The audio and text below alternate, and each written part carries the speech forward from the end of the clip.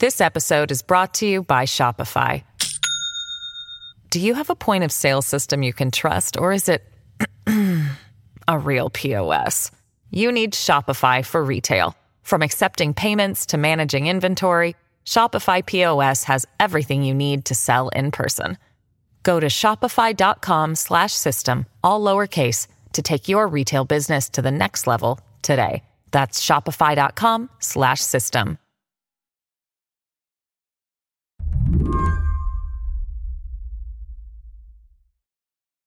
In a midterm season that stands out for its flashy candidates, it's Herschel Walkers and Mehmet Oz's, it's John Fetterman's and J.D. Vance's.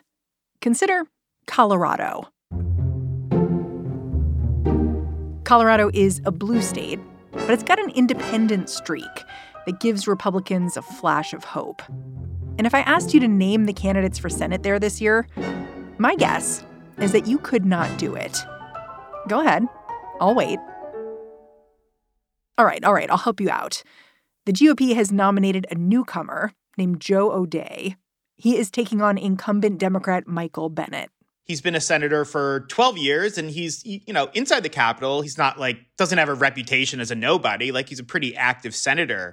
Slate's Jim Newell, he's going to be our guide to this race. But back home, some people in Denver I was talking to, Democrats, were saying, he's fine. That was a quote, the very understated quote that really got me. We're fine with Michael Bennet. That was a political person, a voter? That was a voter, yeah. What is it that you like about Bennet?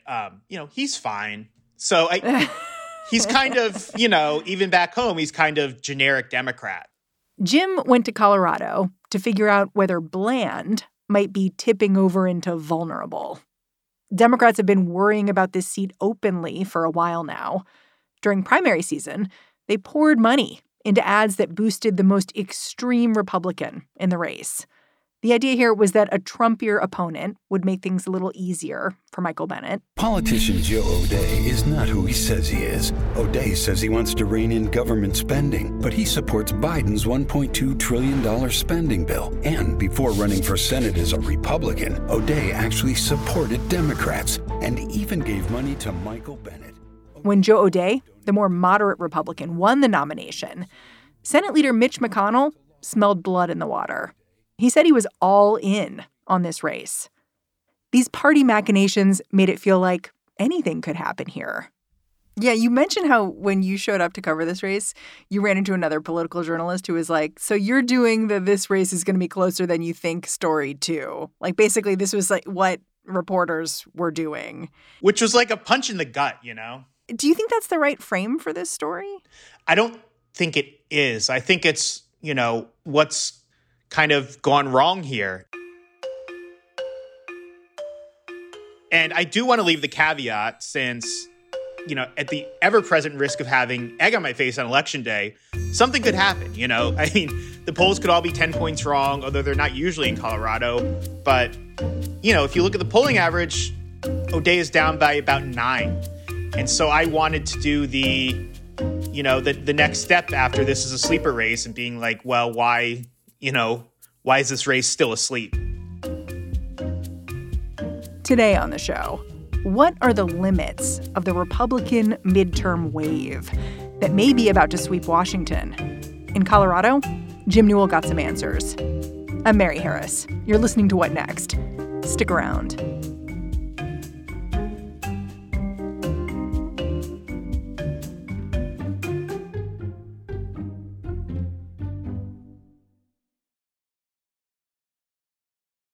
This episode is brought to you by Discover. When it comes to your finances, Discover wants you to know they are the credit card that is always there for you. With 24/7 U.S.-based live customer service, everyone has the option to talk to a real person anytime, day or night. Yep, that means no more waiting for, quote, normal business hours just to get a hold of someone. We are talking real service from real people whenever you need it. Get the customer service you deserve with Discover. Limitations apply. See terms at discover.com/creditcard. The Democrat in this race, Michael Bennet, is running for his third term. He's been in office since 2009. That's when he was appointed to fill a seat for an incumbent who was headed to the Obama White House. And he kind of came out of nowhere. He was a superintendent of Denver schools. It was not, I think, the pick everyone expected. Is he charismatic? I mean, he's nice.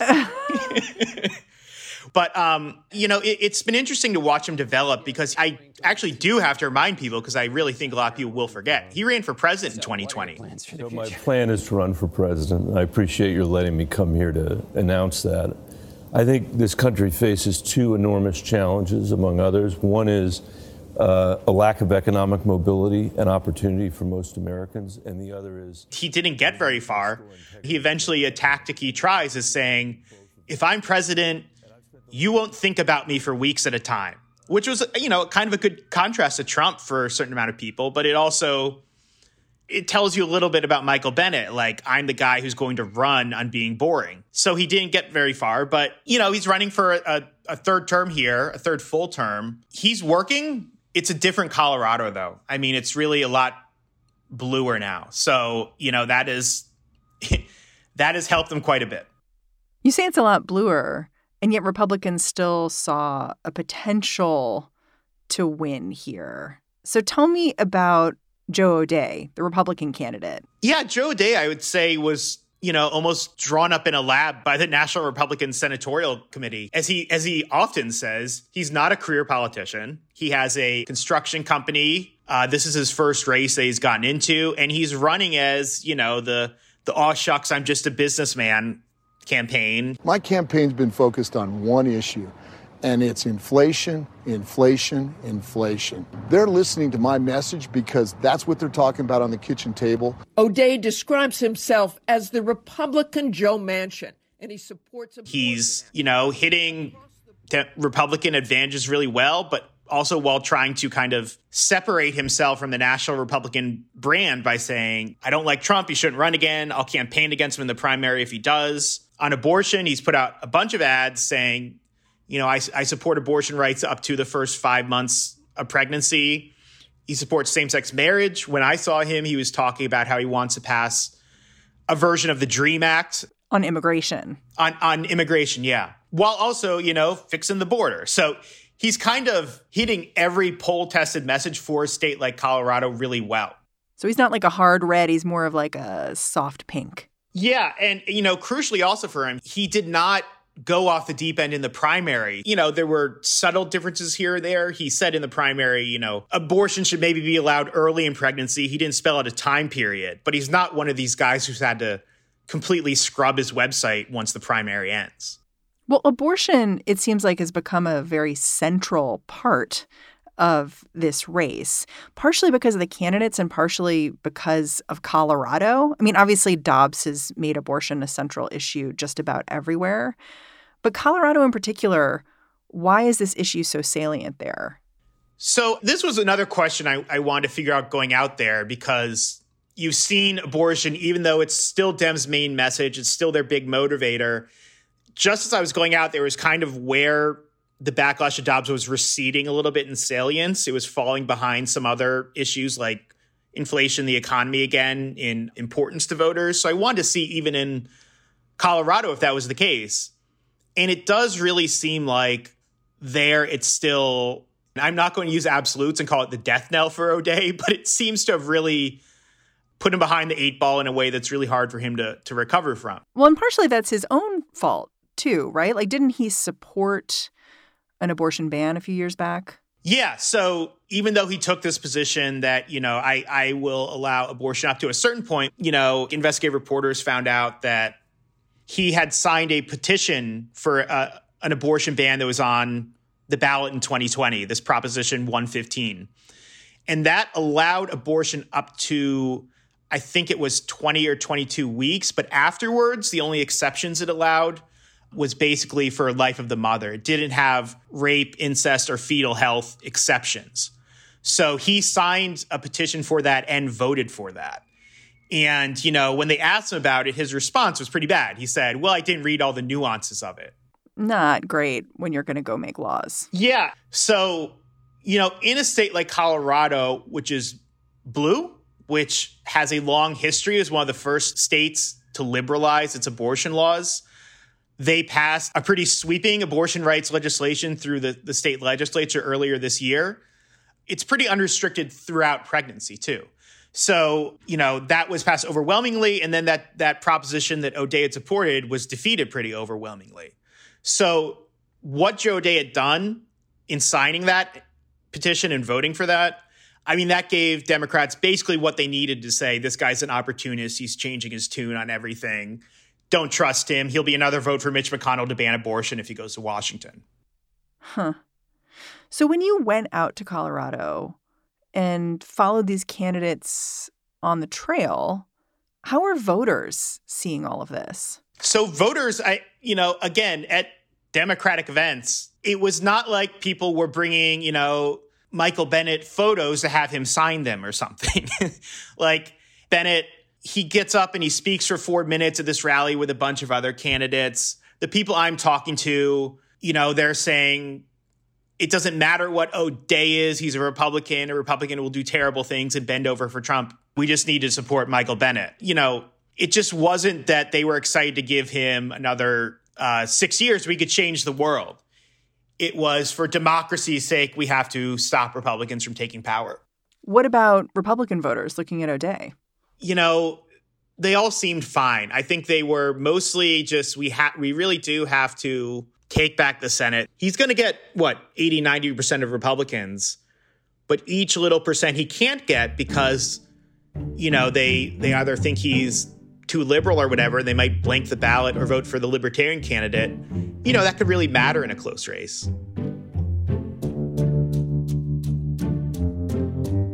After the break, part of the Republicans' problem in Colorado, it's not their candidate. It's the candidate he's running away from, Donald Trump.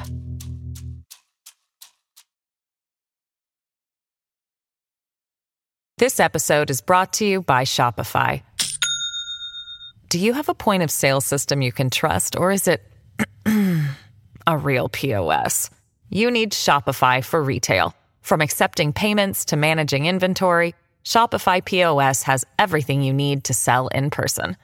Go to shopify.com/system, all lowercase, to take your retail business to the next level today. That's shopify.com/system. To run a competitive race in Colorado, Republican Senate candidate Joe O'Dea made a bet that allying himself with Donald Trump would blow his chances. This bet was based on actual data. O'Dea won handily over the MAGA candidate in the Republican primary. But as this race has gotten down to the wire, O'Dea has faced pressure to say more about the Republican in chief. And he did that a few weeks back. We need to move the country forward. So I don't think Donald Trump should run again. I'm going to actively campaign against Donald Trump and make sure that we've got 4 or 5 really great Republicans right now. Ron DeSantis, Nikki Haley, Tim Scott. That's when Trump jumped in. And Trump said, MAGA doesn't vote for stupid people with big mouths. Good luck, Joe. Yikes. It's yikes, but it's also maybe this is good for O'Dea if he's trying to get moderates to have this kind of official declaration that these two do not like each other. On the other hand, then you have conservatives on the other end you have to worry about who are like, okay, Trump hates this guy. I'm gonna blank the ballot. You said that the Republicans on high, like the Mitch McConnells of the world, they have hearts in their eyes for Joe O'Dea, this Republican candidate. How did they respond when he got into a beef with Trump or when Trump beefed with him? I don't think Mitch McConnell said anything of any value, they have to kiss and make up. He would have just said, Joe O'Dea's a great candidate. We're going to win. So it's interesting. It's like this candidate, it seems like Republicans in charge like him specifically because part of what he's doing is steering the party away from the MAGA wing. But then when you kind of run the ship into that iceberg, they're like, oh, you got to fix it. Sorry. They might be perfectly fine with O'Dea beefing with Trump. It's all just a kind of a tricky numbers game. You get hit in one side and then it helps you here, but, it's kind of a back and forth. But the other question is, you'll be able to tell how much they think he can actually win by how much money they're putting in. And national Republicans haven't really put in a ton of money, which suggests, they don't actually they don't necessarily think he's able to pull it off. And in Colorado, Trump voters actually have an alternative to Joe O'Dea, a libertarian candidate. Jim went to talk to this guy, says he's pretty straightforward about siphoning off Republican votes. He was pretty blunt with me. He's not saying I'm going to win, but I think he could get, mid-single digits in the race, which could really hurt O'Dea if it's close. And, he was making the point to me. He says, I can't win, but what I can do is, make a point that determines the election result. And he was saying, I'm intentionally trying to be a spoiler, saying to the Republican Party, if you go too far in the moderate direction, we will take your base from you. And, I don't know how much of the base he can take, but polling averages, he's at like 5% when he's included. So there is a chance he could actually adequately make that point. If enough conservatives are pissed at O'Dea for his abortion stance or for feuding with Trump and just generally being, a rhino, then he could take enough that makes the difference. In some ways, looking at your reporting and especially that conversation with the libertarian candidate, I really wasn't sure how to feel about this race just as an American citizen. And I say that because if Joe O'Dea won, it would at least give the larger Republican Party an excuse to moderate their positions. I mean, you can't be sure that they'd do that. But I think if Michael Bennet wins, the Democrat, for Republicans, being anti-Trump, that's not a thing anymore. I kind of think of it as a kind of dream state for Democrats after the Trump administration. It's a state where all the demographic changes have worked out for them really well. There are no other states that quite have profiles like this that they can just take as complete successes after the Trump administration. They're still grinding it out in Ohio, Michigan, Pennsylvania, where it's probably still trending red a little bit. Nevada, too. And so I think it's almost an oasis of where things have worked out well for Democrats. And, the Republican is learning that even with really favorable conditions, it just might not be open to them anymore. Yeah. It strikes me looking at these two candidates and thinking about what this race will actually measure. In some ways, I feel like this Colorado race, it's going to be a measure of party discipline more than anything else, because both candidates aren't super exciting. Neither candidate's very exciting. And the voters you spoke to, they're talking about creating a voting bloc. They're not talking about this person. And what's interesting to me about that is that a lot of times people say that's the right way to vote. You should be voting on issues, not people. And that's kind of what makes this interesting. It's going to be a measure of how much the parties can do in this place. Right. And I think for Democrats, what they've done well is just locking down partisan loyalties. It doesn't seem like O'Dea can kind of get the oxygen he would need with moderate Democrats or swing voters being a Republican in the age of Trump. And that kind of shows how much Colorado has changed. This is one of the states where, between 2016 and 2020, I think Hillary Clinton won by 5 points in Colorado and Biden won by 13. A lot of the growth in Colorado is coming from college-educated whites who are the biggest growth for Democrats right now and the biggest growth for Democrats under Trump, because these are voters who might have gone Republican in the past, but then were just so turned off by him. Trumpism has just, it almost is like it's cut off Republicans from winning statewide. It's almost like they can't even, in a good cycle, get through the fact that the brand in this state, with the demographics it's had, been completely disrupted by Trump. Jim Newell, I'm super grateful for your time. Thanks for coming on the show. Thanks for having me. Jim Newell writes about politics for Slate. And that's our show. If you're a fan of what we're doing here at What Next, go show us some love by joining Slate Plus. You know how to do it. You go on over to slate.com/whatnextplus and you sign right up. What Next is produced by Elena Schwartz, Carmel Delshad, and Madeline Ducharme. We are getting a ton of support right now from Anna Phillips, Jared Downing, Tori Dominguez, and Colton Salas. We are led by Alicia Montgomery and Joanne Levine. And I'm Mary Harris. I'll be back in this feed tomorrow. Talk to you then.